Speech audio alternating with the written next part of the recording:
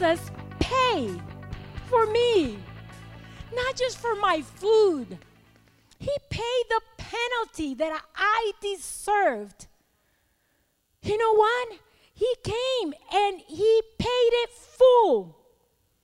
He took my entire record of sinfulness, of wrongdoing, everything bad that I've done. He came and he stamped it. Paying full. Give it back to me.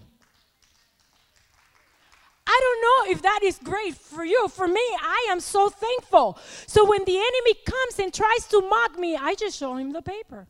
Painful. I don't owe anything. So get out of my face. Right?